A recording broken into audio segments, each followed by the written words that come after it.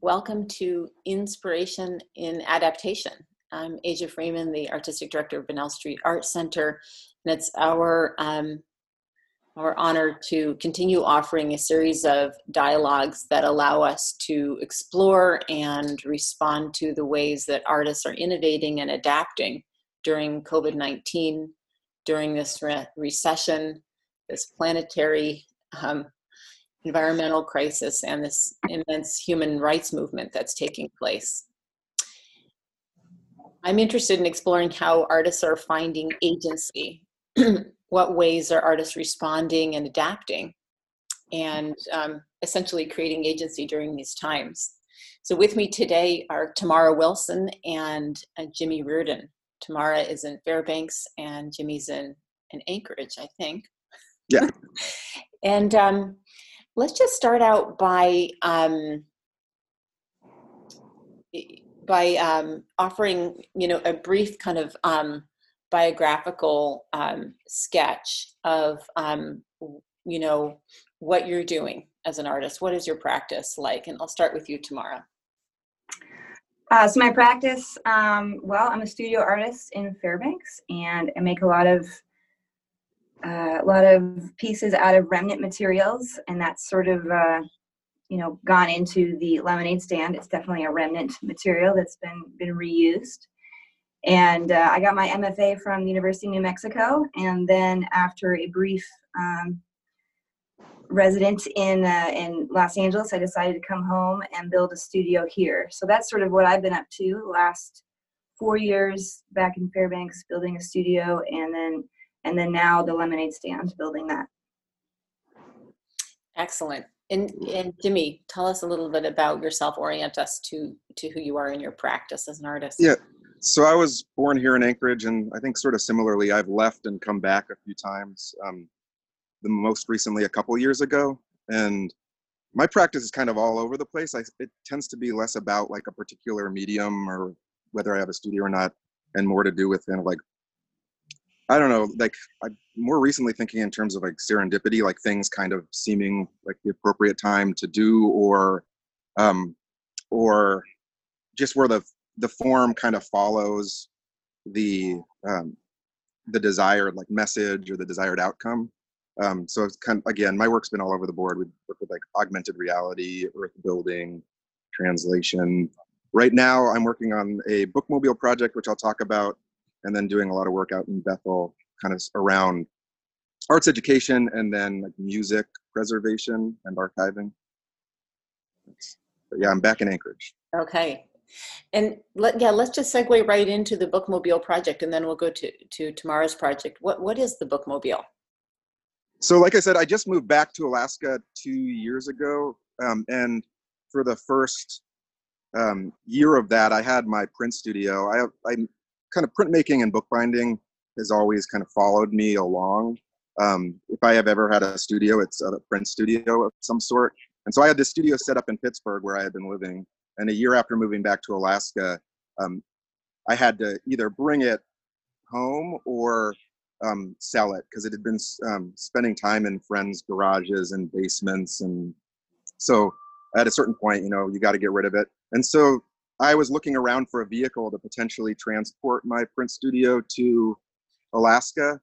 And at the same time, the Allegheny Library Association was retiring a 20-year-old bookmobile. So every 20 years they retire them, no matter what their condition is. And in a strange way, that bookmobile became the most practical way to move my things from Pittsburgh to Alaska, because it could carry the weight. The price was right. I mean, the gas ended up being expensive, but I kind of undertook that. So over 2 different trips, I drove the bookmobile from Pittsburgh to Seattle and then Seattle to Anchorage. And along the way became more and more attached with the vehicle as a space. It's kind of like built like a sailboat or something. It's really well built on the inside. And we, run into people at gas stations that had been affected by bookmobiles in their childhood. They remembered when they'd come to their neighborhood, and people at the parks were really generous with letting us park. And anyway, just like the sort of energy that the bookmobile seemed to elicit made me think over that trip about what it would be like to keep it a bookmobile in Alaska, as opposed to converting it into a food truck or a camper or selling it to someone. I guess because I didn't know that there were bookmobiles in Alaska. There definitely was not one in Anchorage when I was growing up, but I know there is one in Homer, and we got to see the old retired one in Fairbanks. So maybe it's just more an Anchorage thing that there were no bookmobiles, which maybe when I was younger made sense because there were a lot more libraries, but now Anchorage has really cut down on the number of libraries that exist in the city.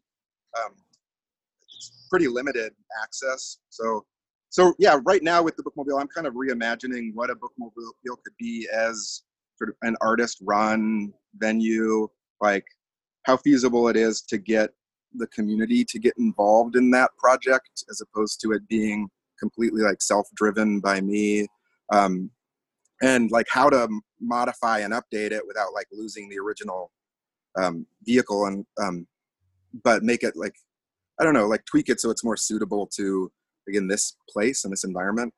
And I would say as far as COVID-19 is concerned, it's just making me have to rethink a lot of what I had thought I understood, about what that would look like over the course of last winter. So anyway, that's a kind of brief project description. Excellent. Thank you. Tamara, what's a description that can sufficiently embrace the lemonade stand? Tell us. Okay, well, the lemonade stand, it's an old trailer. It's a 65 travel trailer that I found outside of Fairbanks at Summit Lake. It's like a little over 100 miles south of here, past Delta. And I'm transforming it, or I guess I've transformed it into a mobile art space. And so now I thought I only needed like a new roof, and boy, was I wrong. So I just had to demo the entire thing and rebuild it. And now it has sheetrock walls, LED lighting, it's got shag carpet on the ceiling, which you can see behind me, and some added ridiculous LED lighting on the outside because it's mobile, so have to.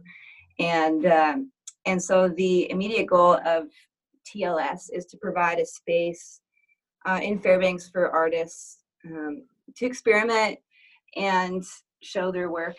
And it's just operating in the summer season for now. And long term, I would really love this gallery to be a complement to an art residency that I would like to start in Fairbanks as well, on a place that's slightly out of town, and so the artists would be able to work within the gallery, and then we could move it to town so people could see it. And then the mission, I mean, just kind of being able to bring the trailer that has art in it wherever it can go by road or by ferry, to kind of like open up the art community and grow the community. Yeah. Jimmy, what would you describe? I mean, I really love how Tamara sort of created a mission for the lemonade stand. Do you feel like you formulated a mission for the bookmobile? A loose one, yeah. So again, my notion was that I would try to bring people together from the Anchorage community and let us kind of determine what it would become more kind of communally or democratically. And so we had this last winter, after like sort of a little bit of publicity and a fundraising effort, I started having these sort of regular meetings where anybody could show up, and we're doing it in this space called the Anchorage Community House. And so we're starting to get various parties involved. So it's like the bookmobile has kind of a million different possibilities for what it could be, right? Everybody's got a different idea, from like puppet theater to music venue to, the power source for a drive-in movie or, anyway, so I was starting to have these meetings and figure out who was going to get involved. And so that's where all this sort of quarantining, because the only way I really know how to gather people is around things like potlucks and in person. I've actually had a very difficult time with this digital, like having this digital kind of community replace an in-person one. And so yeah, so the mission was really to see what happens and see if there was interest and see if it could kind of move itself. And now I've kind of shifted on that. Sorry, being outside near the airport. I've kind of shifted on that to start thinking about ways in which the bookmobile can sort of more immediately serve kind of a community of people that maybe doesn't have as much access to things like internet and phone. Like I don't have Wi-Fi. I'm stealing it. I'm outside stealing it from somebody else's source, right? So I can't Zoom except for as a voice if I'm at home.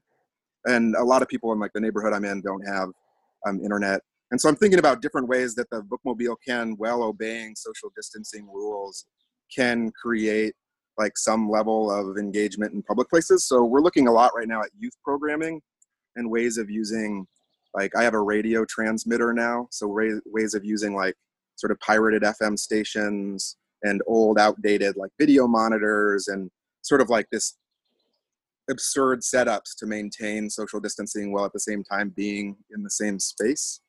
So like, I guess short answer is no, I don't really have a clear mission. But long answer is like, it's sort of shifting. And I'm hoping that we get back to a point where people can gather in person, because one big important part for me was not having it just be people that were already within my network that drove the project. And it's really difficult to invite strangers, especially strangers that you don't even know to invite, to join you in like an online setting where you can say there's going to be free food, anybody can show up, it's in this public space. We just want you don't have to say anything, we just want you to listen. And if you have any idea, it's a lot easier to get people you don't know to attend that sort of space. Mm-hmm. So anyway. Thank you. Yeah, there's a kind of a fascinating and interesting element of kind of like the Mad Max or a certain kind of pirate behavior going on here with capturing Wi-Fi and utilizing equipment considered obsolete. From the beginning, you mentioned that Allegheny Library was decommissioning this bookmobile, and they just do so every 20 years, no matter what, you said. Yeah, it's budgeted in, so every 20 years they get a new bus and retire the old one. They've had this fleet in the late 40s. I love the kind of response to this idea of obsolescence, in an object, in a vehicle that's apparently in pretty good condition. Did you have to do much to really fix it up? Was it ready to go? Nothing really. I mean, all of it's kind of cosmetic and like maintenance. The engine and that stuff, like I didn't have to do any work. I had to fix the parking brake at one point. It is interesting because when talking to the mechanic before purchasing it, because I was buying it from Alaska, I mean, he walked through the whole thing. It had, had been kept in a garage and had been maintained and like, it had been like sort of tuned up every year. It went to the same mechanics, and he had been working at that place for about 20 years. So this bookmobile and him had shared like the entirety of his career at the garage. So it had obviously been well cared for. Like when I showed up to pick it up the first morning I was leaving Pittsburgh, he was there before me. I know I got there at 8 a.m. and he had gotten there in time before me to top off all the fluids and make, like if he was sort of like a quote unquote tough guy, but I feel like if he was a little bit less macho, he probably would have been crying, It's like hiding his tears. I loved that your act of faith in purchasing this thing from a distance was met by this sort of stewardship of this long-term, this vehicle with this man over a long time. And so you could really know that you were getting something in good repair. Yeah, well, they wanted to see pictures of it on the Alcan, Yeah. Whereas Tamara, the lemonade stand apparently needed a great deal more work than you even envisioned when you started getting into that. Yeah, well, I didn't want to destroy a travel trailer or something that, could still be used for its function. So I was looking for something kind of dilapidated, and I got exactly what I was looking for. Yeah. Well, and I was looking for something affordable as well, or free. And to that, you bring a lot of experience in carpentry and remodeling. Yeah, so I mean, I knew that I'd have to do that, and so and that process is really enjoyable for me anyway, and especially throughout Fairbanks winter. So I was really, that challenge didn't push me away from it. If anything, it probably made me more into the project, just because it's a challenge that you have to deal with and focus my energy. Yeah, absolutely. you mentioned that you feel like this mobile platform might invite or access audiences that may not otherwise be engaged. What is it that you are trying to invite that you feel like is missing from the art ecosystem in Fairbanks through the lemonade stand? Well, what's missing, I mean, I could probably talk about that for a long time, but I don't want to be too pessimistic. One thing that's been really interesting about the shift that originally we were going to open in May, and the shift of the coronavirus shutting things down, is I've opened it up originally as like a virtual gallery, and that has immediately established this really great bridge between sort of my different worlds and my different art communities. So I've been able to feature artists from grad school, and so bringing artists who we don't have a bunch of money to be flying our work around the world and visiting on a whim, and so now they're showing their work, in a sense at least, showing their work in Fairbanks. So immediately just bringing new work to Fairbanks is so critical.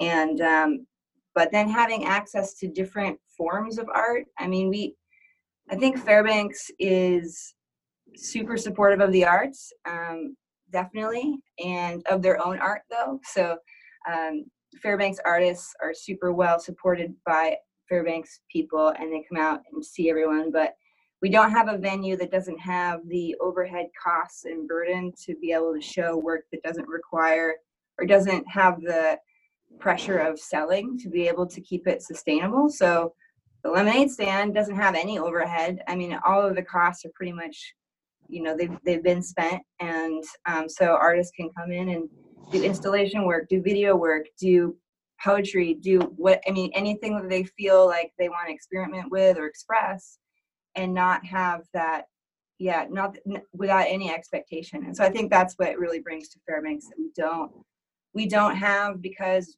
it's just too expensive to have it. And so we remove that whole issue. So you're saying that it's cost savings, but also you're speaking to a certain kind of insularity where Fairbanks is good at supporting its own, but maybe not porous or permeable to outside work and voices. Yeah, I always reference, it's like this weird, we have like a Fairbanks amnesia where nothing really exists. We're an island. Nothing exists outside of Fairbanks in many ways. And so it's not that people don't want to support outside work or they don't want to be part of the greater art dialogue, but I think that there's just so much that we're dealing with here that feels so removed that people just they don't take that initiative to connect outside many times. And so the lemonade stand can sort of bring that into their comfort zone and maybe sort of trick them into thinking about different forms of work and different forms of artists. Like, not every artist wants to be a gallery artist. Not every person knows they want to show their work in a gallery. So it's accessing a whole different kind of viewer and participant. Mm-hmm.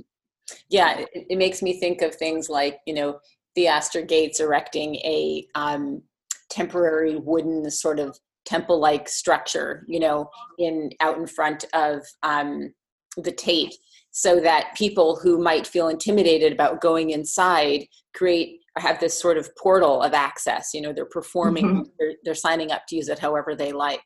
So you're talking about writers being involved or poets giving a reading or something like that?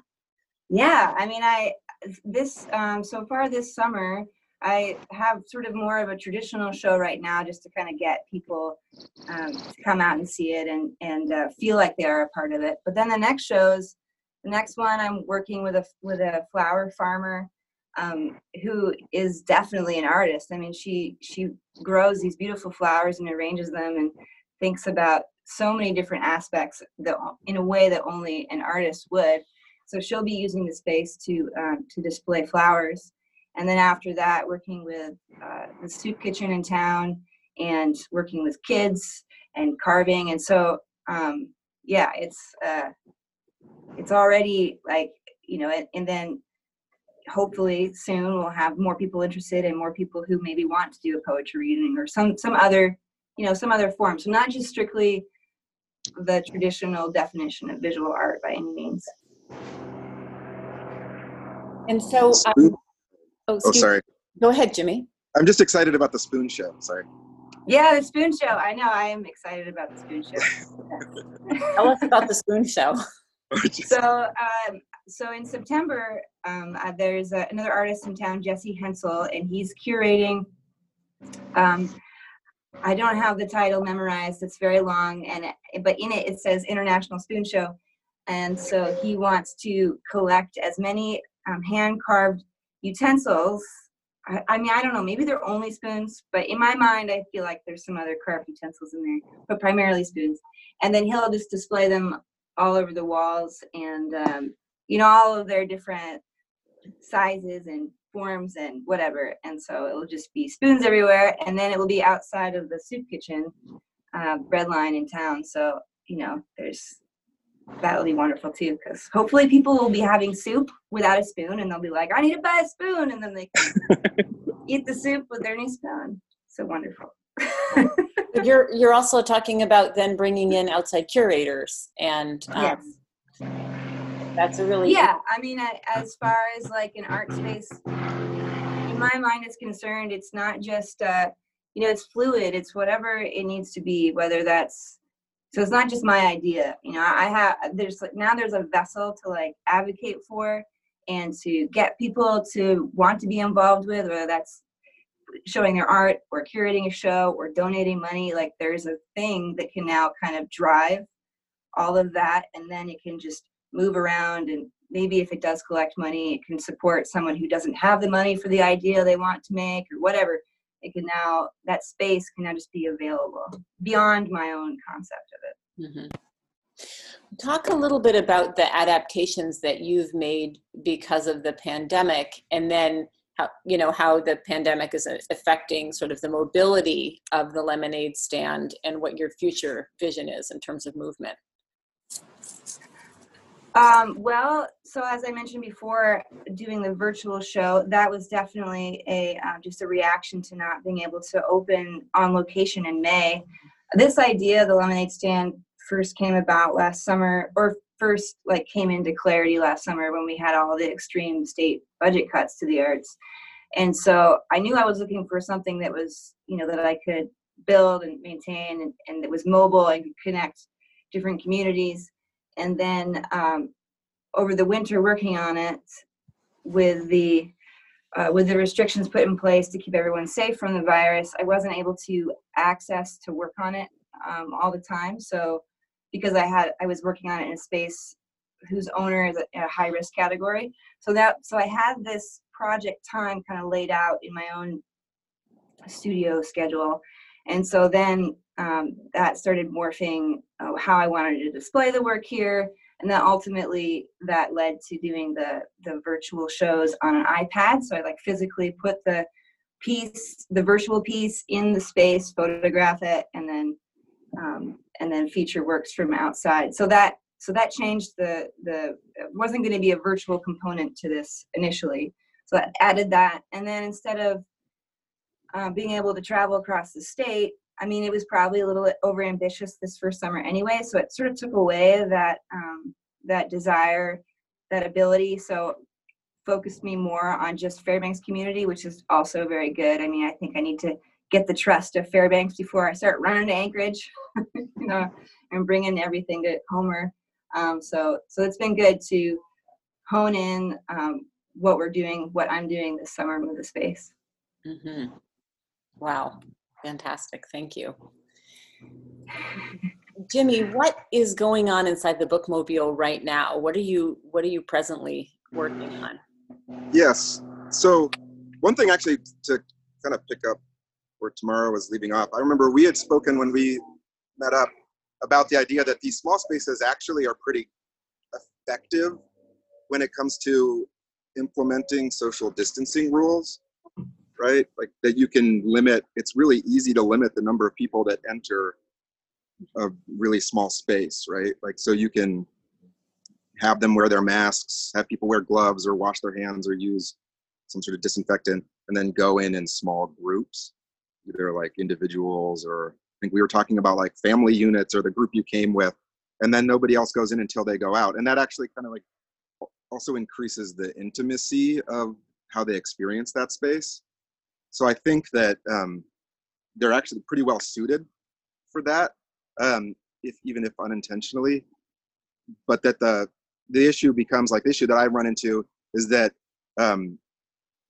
these mobile spaces also seem to like work best when they're sort of piggybacking on existing spaces and activities, like where you show up someplace where there's a built-in group, like for me, I was thinking a lot in terms of parks, or like in Anchorage could think in terms of the First Friday walks, or you could, like, the museum has their lunch on the lawn, or that I could like. But and when those things aren't happening, then it is like, well, where do you set up, and how do you promote what you're doing?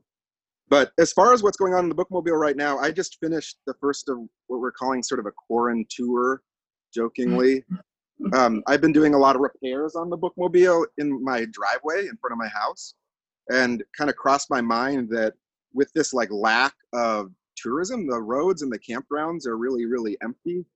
So Mike Conti and he's part of like my pod, or like quarantine, right? So we early on chose a couple families in Anchorage that we still interact with at my household. Anyway, so him and I went, and we kind of did the exact same work I was doing in my driveway, but in Cantwell or at a campground in Anderson.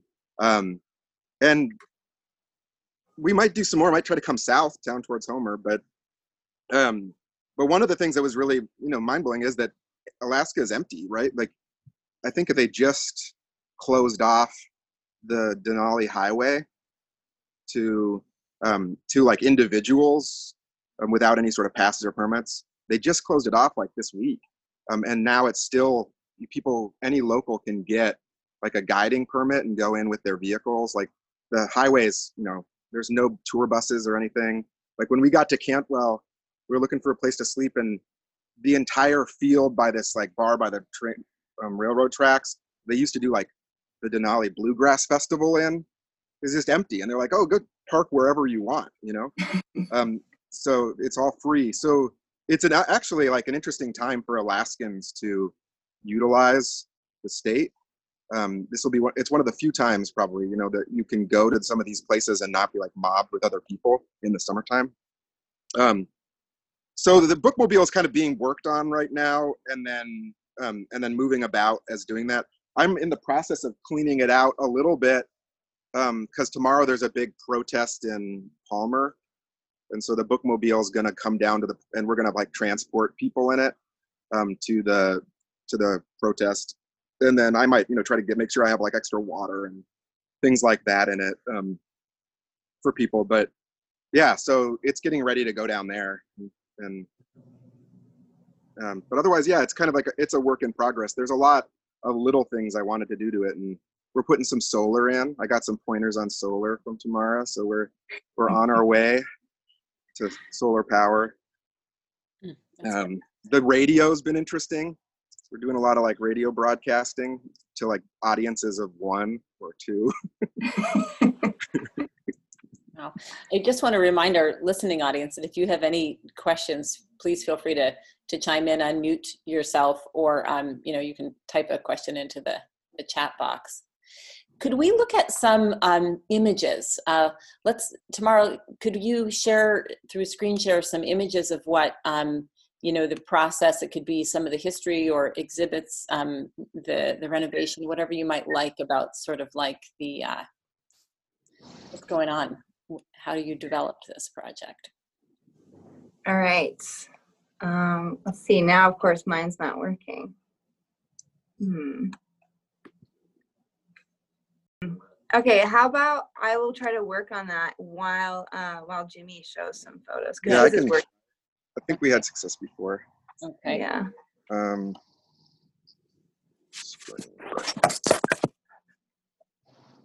Screen broadcast.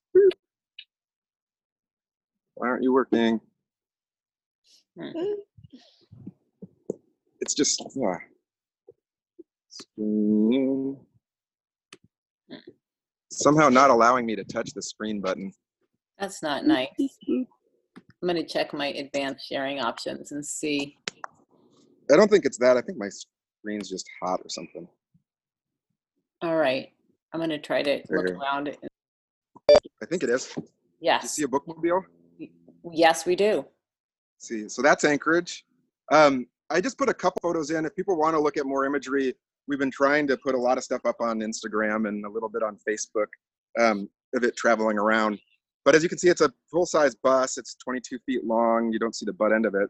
And it's kind of decorated out from the 1990s, late 90s. And so we're trying to keep that appearance.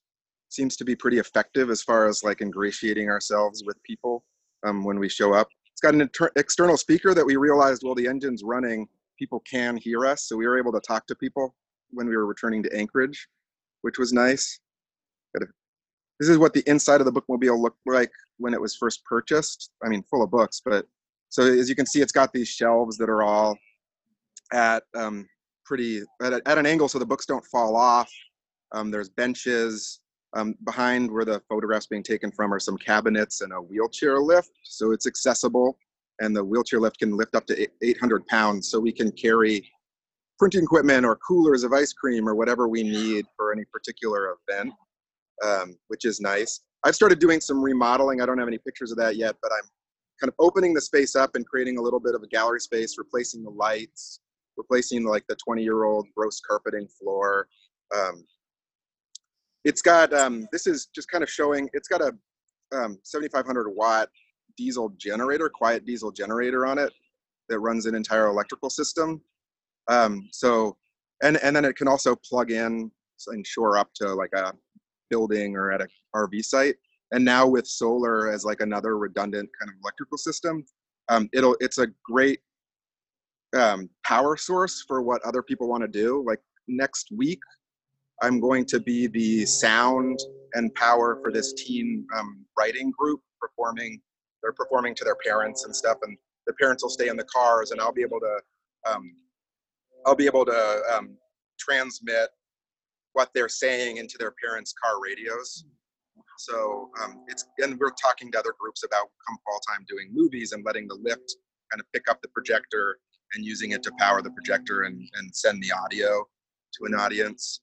Here we are camping. So it's, I just put that in because it was a more recent photo, but the idea that we can kind of pull in and then I've been able to work on it pretty much anywhere because again, it's its own source of power.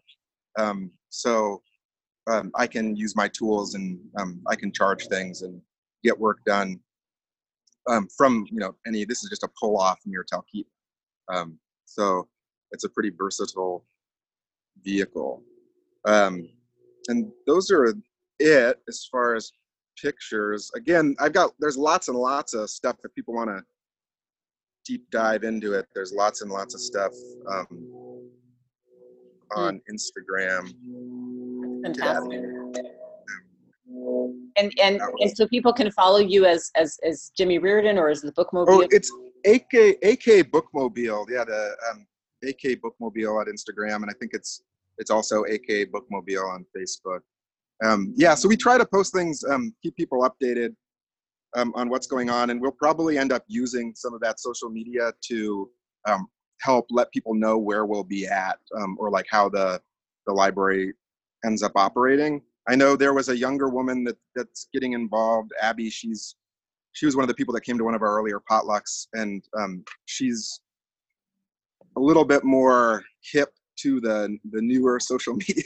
Like I haven't moved on past like Facebook or Instagram, but she understands ways to use things like Snapchat to actually geolocate the bus.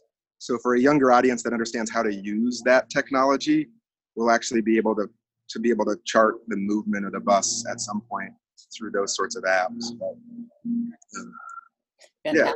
Thank you. Tamara, should we give it another go? Yeah, sure. I think I've got it here. Okay. So this is the lemonade stand in its original condition. right after towing it to town. 2 different size tires, and barely made it. And let's see. All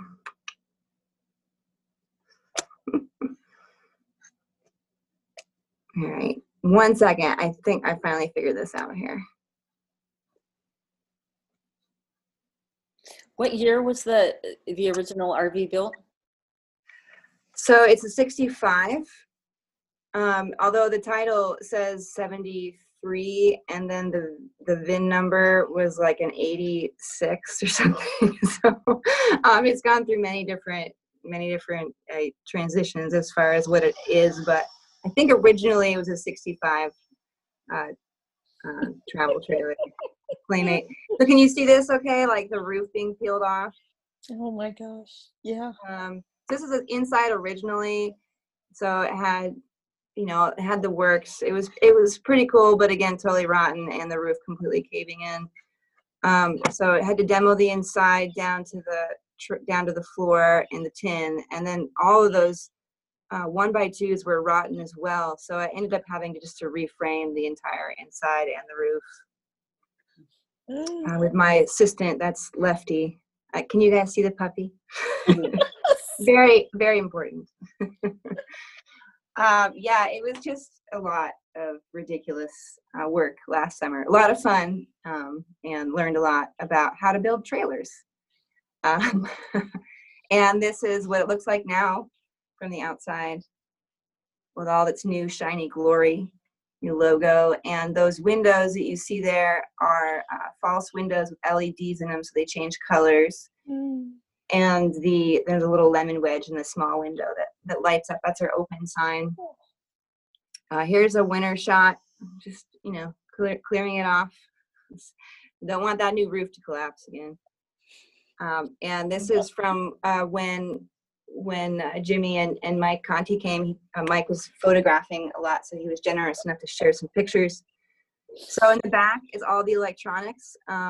So it's got the 6-volt in series 12-volt batteries, deep cell batteries. So I've got a solar panel on the roof, but just in case it's cloudy or the winter and I don't have any sun, it's got a inverter charger, so I can plug directly into 120 and charge my 12-volt system and run off of that. So I've got 3 options. I can run off battery, I can run off direct power, direct borrowed power, and the solar panel.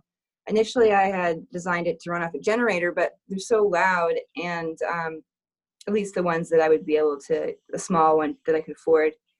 And I just thought it'd be super cool to be in the woods and be totally silent, and then just have this thing like glowing, I just was really into that idea. So that's why I decided to go solar, and I'm really glad I did, because turned out it was cheaper than getting a good generator. So I'm very happy I made that choice.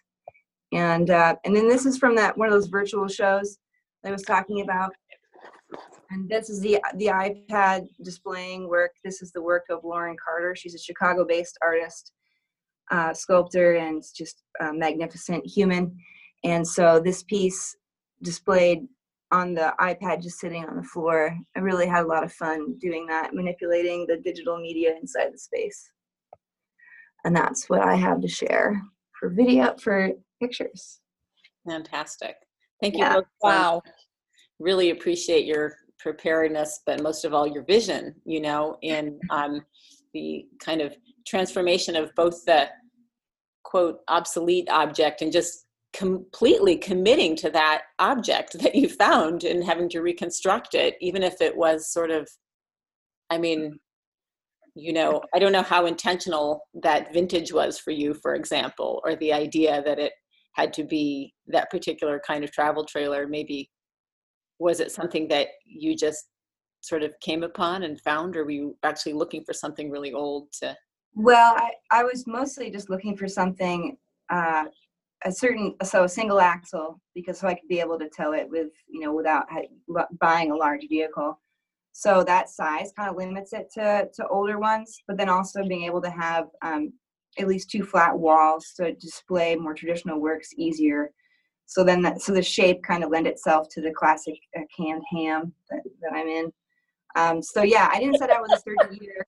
but this is where I ended up. And I'm really excited to have so today we're opening for First Friday, despite, I mean, I sort of feel guilty doing it, but we're doing it anyway. Masks are required, limited entrance. But I'm very excited to have the original owner come. He's not the kind of guy that would normally come to an art opening, and he's going to be completely blown away to see his storage unit transformed into a gallery. So yeah, when I set out for this, I looked at a lot of different trailers, a lot of different vintages, in many in much worse shape. I've since washed my hands a million times since those, thankfully, because there were some really gross trailers out there. but yeah, so I've always been drawn to older things, so I'm not surprised I ended up with a 60s vintage trailer. I think it will go well with my 70s Volkswagen bus. I can park them next to each other. They can be friends. That's so great. I'm fascinated by how you've kind of imbued this, dilapidated object with a lot of capacity. And then in contrast, Jimmy obtained this object that has a ton of capacity that was considered obsolete. It's just so ironic. And that thing you're projecting, outward, like Jimmy, you're talking about being able to broadcast to people's vehicles or through the amplification system, the sort of megaphone that's mounted exterior to the vehicle, and communicate with audiences outside. That's really quite exciting and wonderful. I'm curious to know, when you think of galleries and museums as sort of the establishment in Alaska or anywhere, what is really lacking within that structure or convention that you really want to change or expand or overturn through your practice? What is it? Do you want to go first at that, Jimmy, or do you want me to take a stab? Oh, Jimmy's muted. Sorry. I don't know if there's stuff that I want to overturn about it, but I do know that both the first time that I had moved back to Alaska after college, and this last time around, I've realized that those spaces, there's certain things those spaces can't satisfy, at least for me. And it's maybe not a deficiency in them. It just maybe it comes more down to what I'm looking for in terms of types of engagement or types of feedback. I think of it specifically, I had moved back to Anchorage from living in London, and then before that New York for a while, where these cities where there were communities for every little niche. You could not only be interested in art, but you could be interested in this specific branch of this particular type of, my risograph printing, a type of printing I do is called risograph, and I could spend time with only people that printed with risographs if I was in New York City still. And so I remember coming back to Alaska, getting a lot of work ready, doing a couple shows at spaces, feeling like the response was not what I was looking for, feeling a little bit disappointed with the after the fact, and then sort of realizing that it was maybe not the fault of the venue or the people attending the venue, but I was just pursuing whatever type of communication I was trying to do, I was pursuing it in the wrong place. And so that's when I first started doing work outside gallery spaces. I did a mobile library once before on a bicycle for a while downtown in Anchorage, and I've done a lot of work when we came down to Homer and did the Searching for the Sublime with the clay building on the beach, for instance. Being outside the gallery is not really me criticizing a gallery as much as me kind of admitting to myself that I don't take the same enjoyment, or I don't get the same rewards in a sort of a selfish way from those spaces. Yeah, so with the Bookmobile, it's the Bookmobile it feels more like even if it's complete strangers, it feels more like I'm socializing with friends, where I can be in these very formal spaces socializing with my friends, and I feel like I'm having really cordial conversations with complete strangers, if that makes sense. Mm-hmm. Absolutely. What do you think, Tamara? Well, as far as like the establishment in Fairbanks, I don't know if we really have the establishment in Fairbanks. So I guess the lemonade stand sort of filling. I mean, it's just creating access to whatever, beyond the establishment, access to just art in general. And what we do have here is mostly just the institution that doesn't have the same.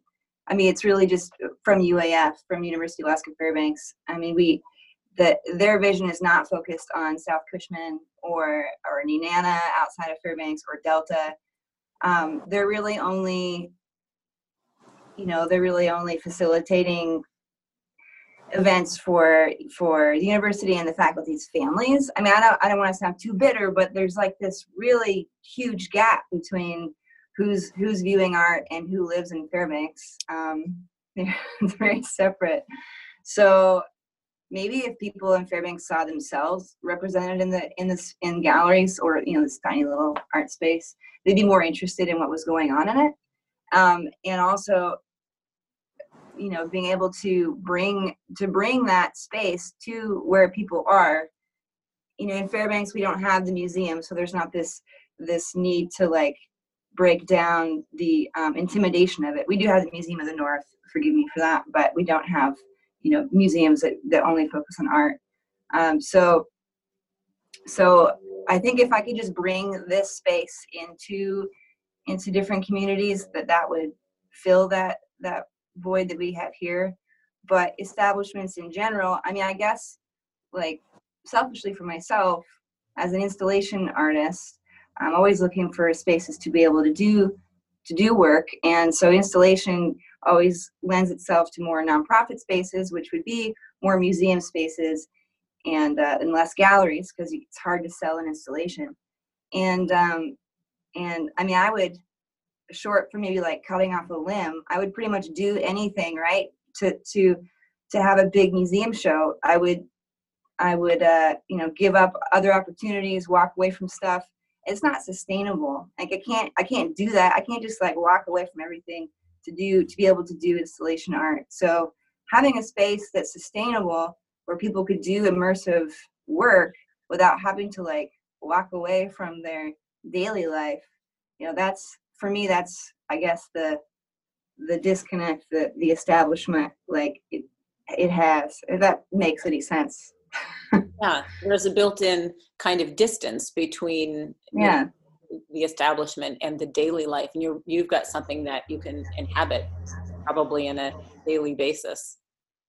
Yeah, and I could bring it to an elementary school and stick it in the parking lot, and all of a sudden there's this tiny, however you want to view it, whether it's a small stage or just a small safe place, or if it's a small gallery, however you need to see it for that use. And it's not, you don't have to remove people from their environment to be able to view the work. You can just bring it to them. So it's more relatable, I guess. It's more accessible for sure. Mm-hmm. Just a reminder to any of our listeners, if you have a question, please jump in.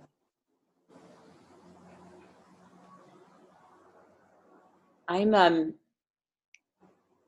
as we're kind of winding up the hour, there's a question that's really important to me, thinking about strengthening this field, strengthening this sector, arts and culture. I'm just curious to know what you each feel would really make Alaska a better, stronger place for artists to thrive. What else do you want to see happening? What's the Alaska that you picture, ideally within the next, say, 5 to 10 years? What comes to be? For myself, it's just more. Like I think what Alaska needs is just more of everything, more representation of diversity that's so present in Alaska. So there'd be more, representation within the gallery space, more access to the arts for those, who don't have the luxury of living in a community with art establishments, more art in the schools, more connection to art outside of Alaska. I mean, I can really only speak to my own experience, of course, in Fairbanks, both within the music and art community. And like I mentioned earlier, Fairbanks is extremely supportive of the arts. And if we could just get more exposure to art that's not just Fairbanks, and more exposure to the vast diversity that is in Fairbanks and outside of Fairbanks, they would extend that enthusiasm that they have to for more art, more opportunity. Mm-hmm. Thanks. What do you think, Jimmy? I can, yeah, I mean, I would say that I agree, more would be better. And I think one of the things that kind of help, or one of those things that makes it difficult for us to have more, for people to stick around and to shows, like, we both talk about like the affordability of these projects, the lack of overhead in a space that you don't pay rent on. I think that like a more like in a general sense, if Alaska was more affordable, if space was more affordable, if food was more affordable, if like I split my time between Anchorage and Bethel has no art scene, and it's because there's no one can afford space, right? Like a single room in a dilapidated little house is like $1,000 a month plus utilities, right? So nobody's going to then spend like $3,000 on top of that to have like a private space for showing work. I mean, there's not even coffee shops or like spaces for people to meet outside of their work and their home, except for like the grocery store, right? So like, and that's an extreme case in a community like that, but in Anchorage, it's the same thing. Artists are constantly moving from one venue or one studio to another in search of something affordable. And when you find something affordable, you find yourself evicted from it soon afterwards. You don't have any stability. Those spaces don't exist for more than a year or two. So I think, and then you get people that move up here and they can't support themselves and have a creative pursuit, so they leave again, right? Like, I think there's just a lack of affordability in this place, and nothing's gonna like take root in a really long-term, meaningful way if you can't, if people can't afford anything outside of just like basic survival. So I think it really comes down to affordable. I'm also Coconut Housing's like doubling my rent, so I have to move out of my studio. So like, it's like they're actually quadrupling my rent. But it's constant. Like, this is regular. I've been there about a year and a half. The place before that, I was there about 6-7 months. The place before that, I was for a year. Anyway, so I think that affordability has been on my mind between like my experience in Bethel, which is a wonderful place, but it does have a lack of those sort of like secondary spaces. And then my experience in Anchorage as a working artist, where like the overhead for my work is very, very low. So what seems very minimal to someone within a different industry is sort of like make or break it for me. So yeah, affordability. Thank you. Thanks for bringing that up. Wow. You guys have given us a lot to think about. If anybody has a question, please jump in here. I find myself veering very far off the sort of course of questions that I envision, just as I kind of really get swept into the perspectives that you two offer. Do you have a question for each other?